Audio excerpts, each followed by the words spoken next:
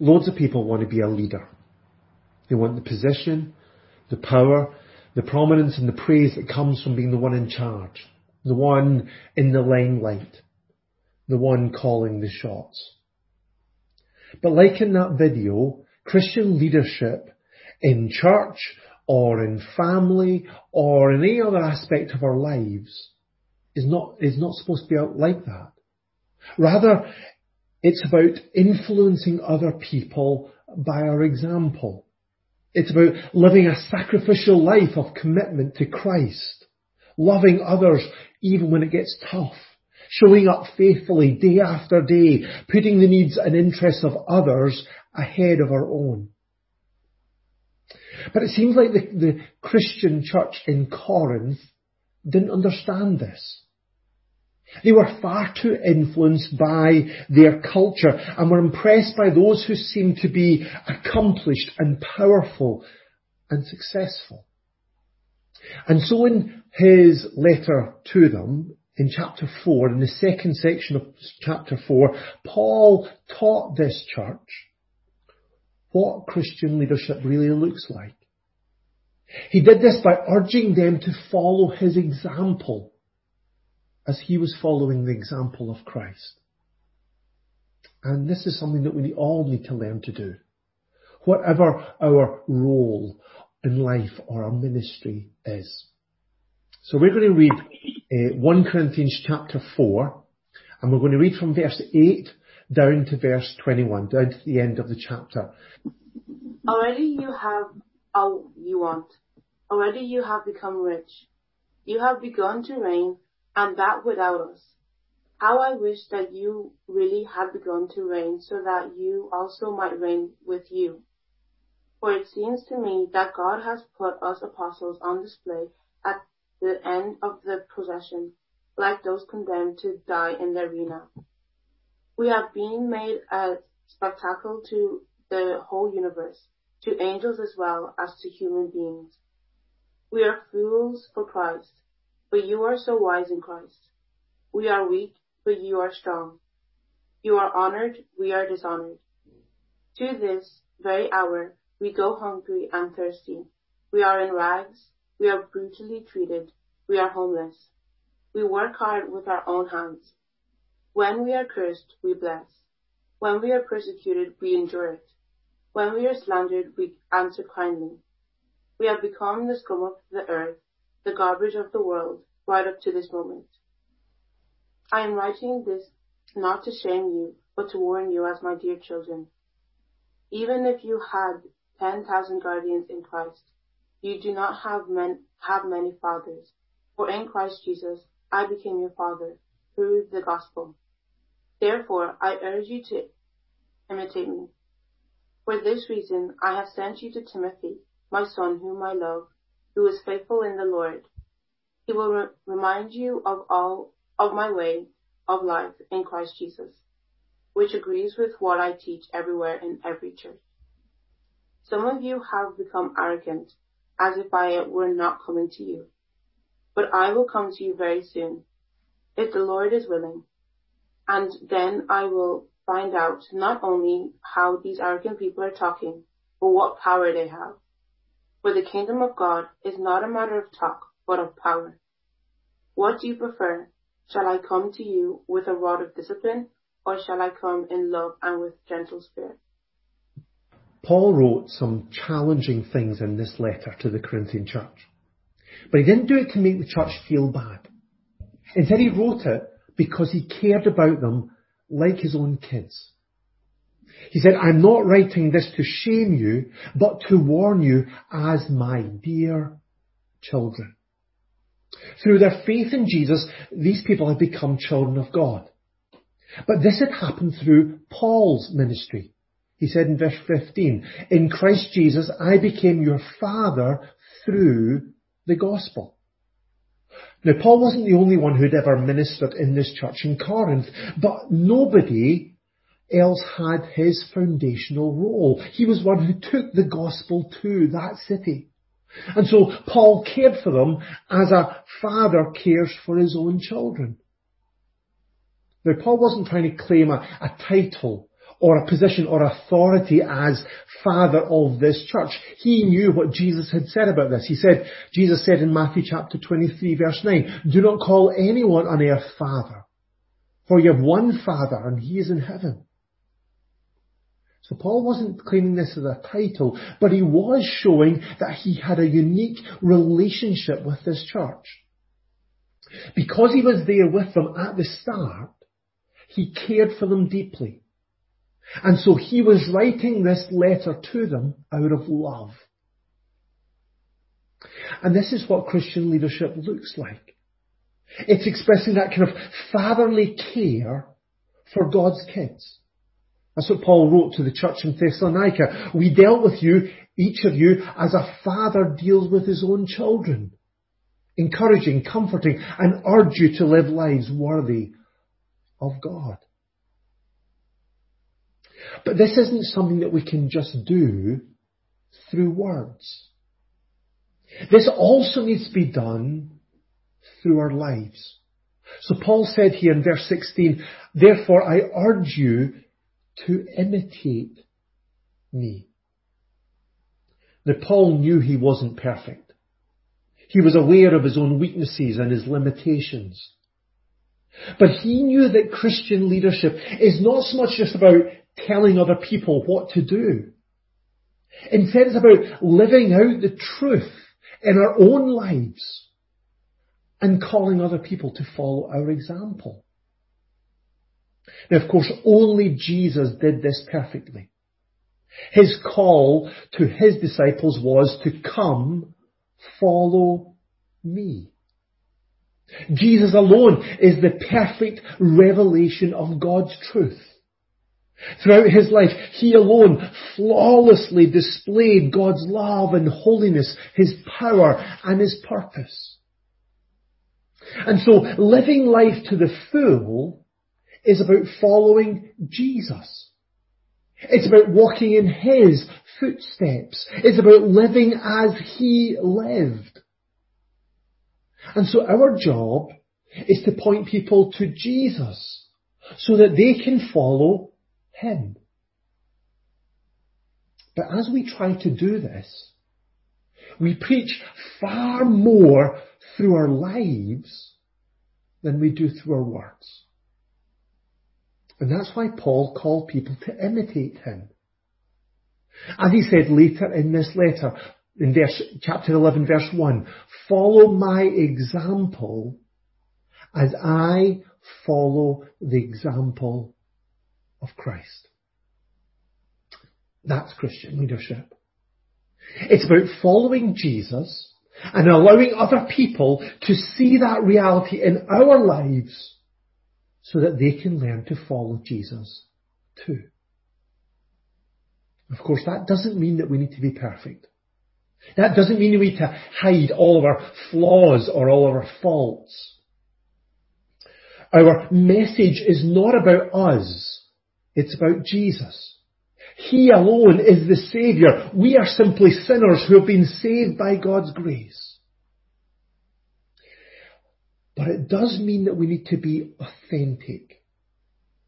Paul said about his way of life in Christ Jesus that it agrees with what I teach everywhere in every church. Paul lived out what he preached. And we need to do the same, folks. We need to live out what we believe. If we're going to have an influence on other people, we need to put into practice what we hold on to. And we need to be willing to do this in front of other people, allowing them to see us as we really are. See us as how we run to Christ when we fail, how we rely on his strength and his power, how we rest in him each day, how we rejoice in his love and his grace, his forgiveness. And so Paul, when writing to Timothy, in 1 Timothy 4:12, he said this, "Don't let anyone look down on you because you are young, but set an example for the believers in speech, in life, in love, in faith, and in purity. So leading like Christ means that we care enough about others to point them to Jesus through our example. But that's not easy. In fact, it's incredibly costly. Whenever a Roman general came home from war, he was given a glorious parade through the city streets. And as a way of boasting about his victory, he would have all the captured nobles and generals walk behind him. And then at the very end of the parade would come all the captured soldiers who were going to be executed. They would be taken into the theatre where thousands of people would be entertained by watching these prisoners of war be torn apart by wild animals. Well, the Corinthians in Corinth, the Christians in Corinth, they thought of themselves as those who were at the front of that parade, in the place of recognition and honour and power. With some sanctified sarcasm, Paul said, already you have all you want. Already you have become rich. You have become kings. Verse 8. As a church, these people thought they'd arrived. That they were spiritual and successful. And so in their minds, they were already being honoured by God. They were already reigning with Christ, enjoying all the prosperity and comfort and honour that Jesus died to give them. And if that had been true, Paul would have been delighted. He says in verse 8, how I wish that you really had become kings, so that we could become kings with you. Paul was not one of these people who loved suffering or who delighted in struggles. He would have loved it if this church really had arrived. In fact, that's what he was looking forward to. Paul knew that through their faith in Jesus, these believers truly had become children of God. Children of the King, a royal priesthood, raised to worship the one who had rescued them. As he said to the church in Ephesus, God raised us up with Christ and seated us with him in the heavenly realms in Christ Jesus. This was their true identity. And because of this, Paul knew that one day, when Jesus returned, they would reign with Christ. They would share in his glory. So he wrote to the church in Colossae, Colossians chapter 3 and 4, when Christ, who is your life, appears, then you also will appear with him in glory. On that day, they really will have all that they want. They will be rich. They will be kings. This is the fullness of the glorious inheritance that Jesus won for us on the cross.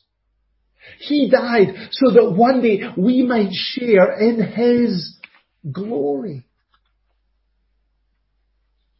But Paul also knew that the time for this glory hadn't yet arrived. Before that day, these believers, like all of us who have trusted in Christ, have been called to suffer. Listen to what Paul wrote to the Roman church in Romans chapter 8, verse 17. If indeed we are children, then we are heirs, heirs of God and co-heirs with Christ. If indeed we share in his sufferings, in order that we might also share in his glory. Sufferings first, then glory later. And so Paul pointed these Corinthians to that reality by encouraging them to follow in his example. He wasn't living as if he was at the front of that parade, getting all the glory and the praise, living it up as a king.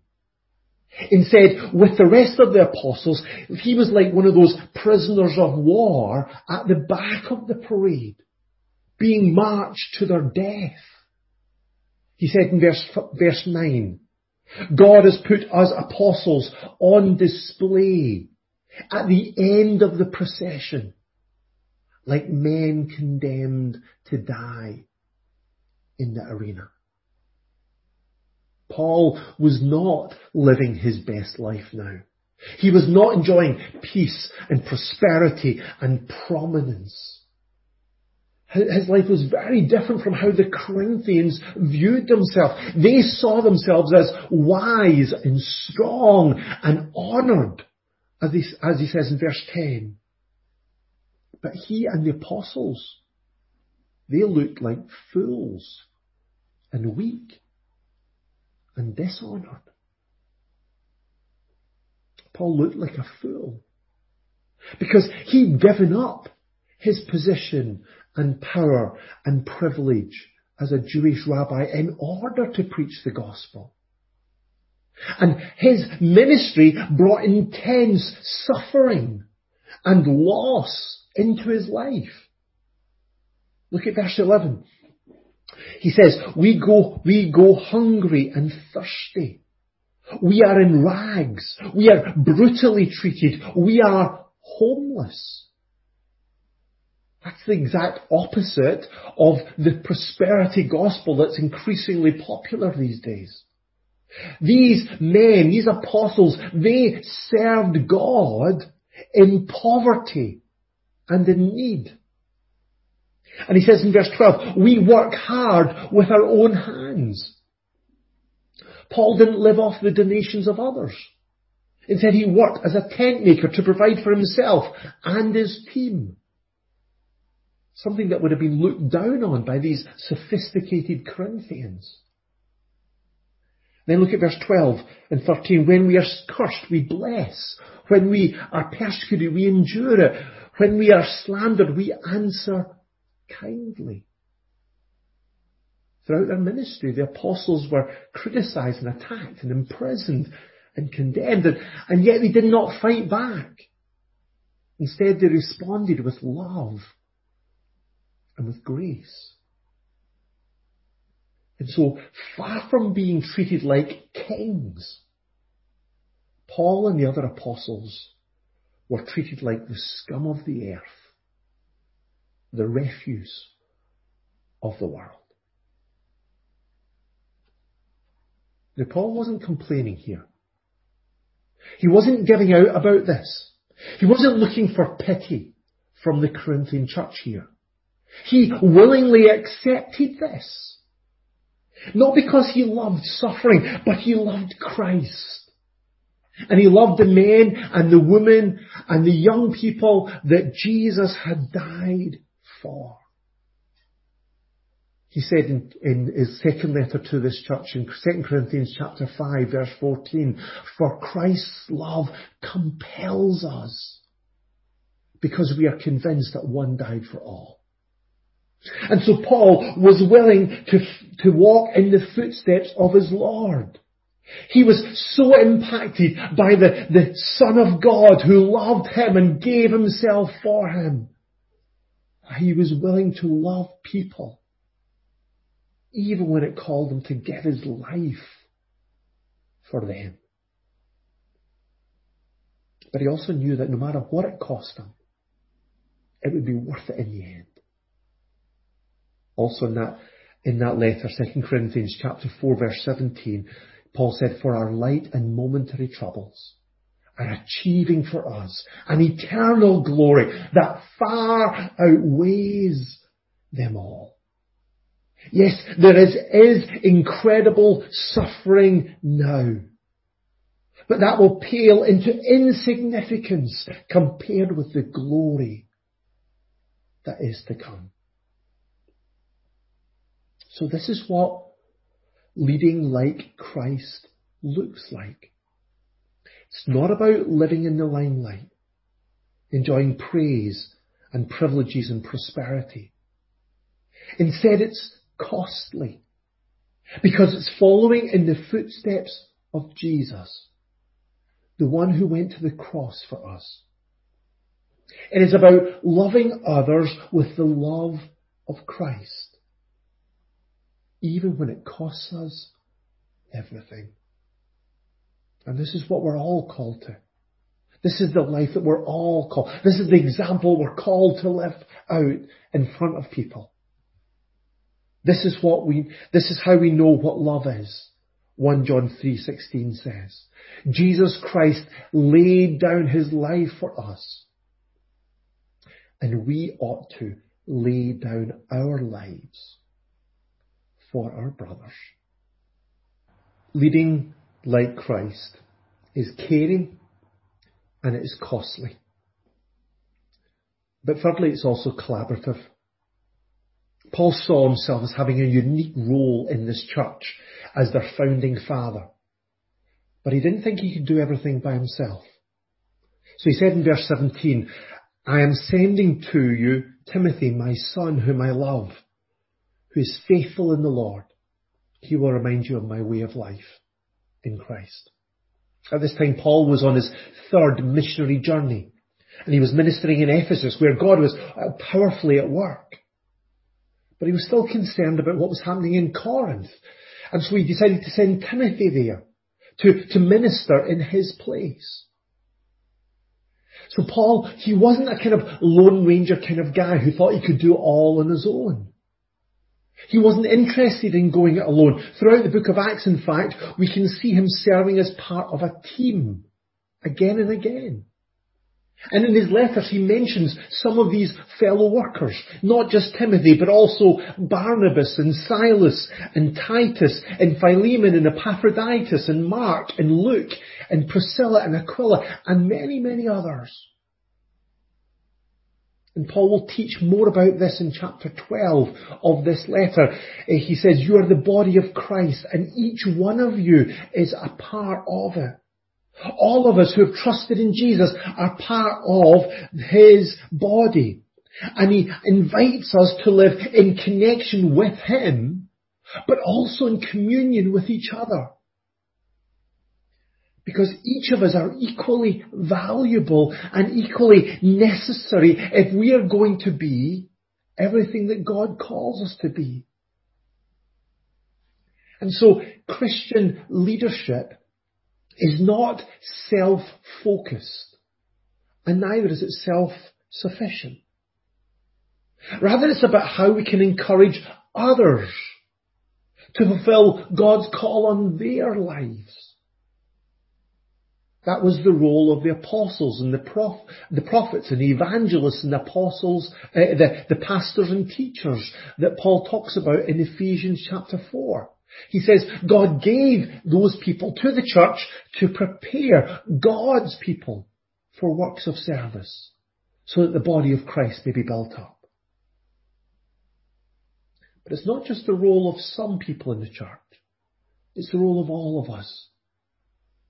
Hebrews chapter 10 verse 24 says, let us consider how we may spur one another on towards love and good deeds. As a church, God has called each of us to teach and admonish one another, to encourage one another, to be all that God has called us to be, so that together we might fulfill his calling as a community of his people. But finally, just as we do this, sometimes we need to confront some really difficult issues. Look at verse 18. Some of you have become arrogant, as if I were not coming to you. But I will come to you very soon, if the Lord is willing, and then I will find out not only how these arrogant people are talking, but what power they have. Paul really loved these believers as a father loves his kids. But that didn't mean he was soft on them. Instead, it meant that he was willing to challenge them about how they were living He was willing to correct the wrong beliefs and behaviours, and even to deal strongly with serious issues, if that's what was required.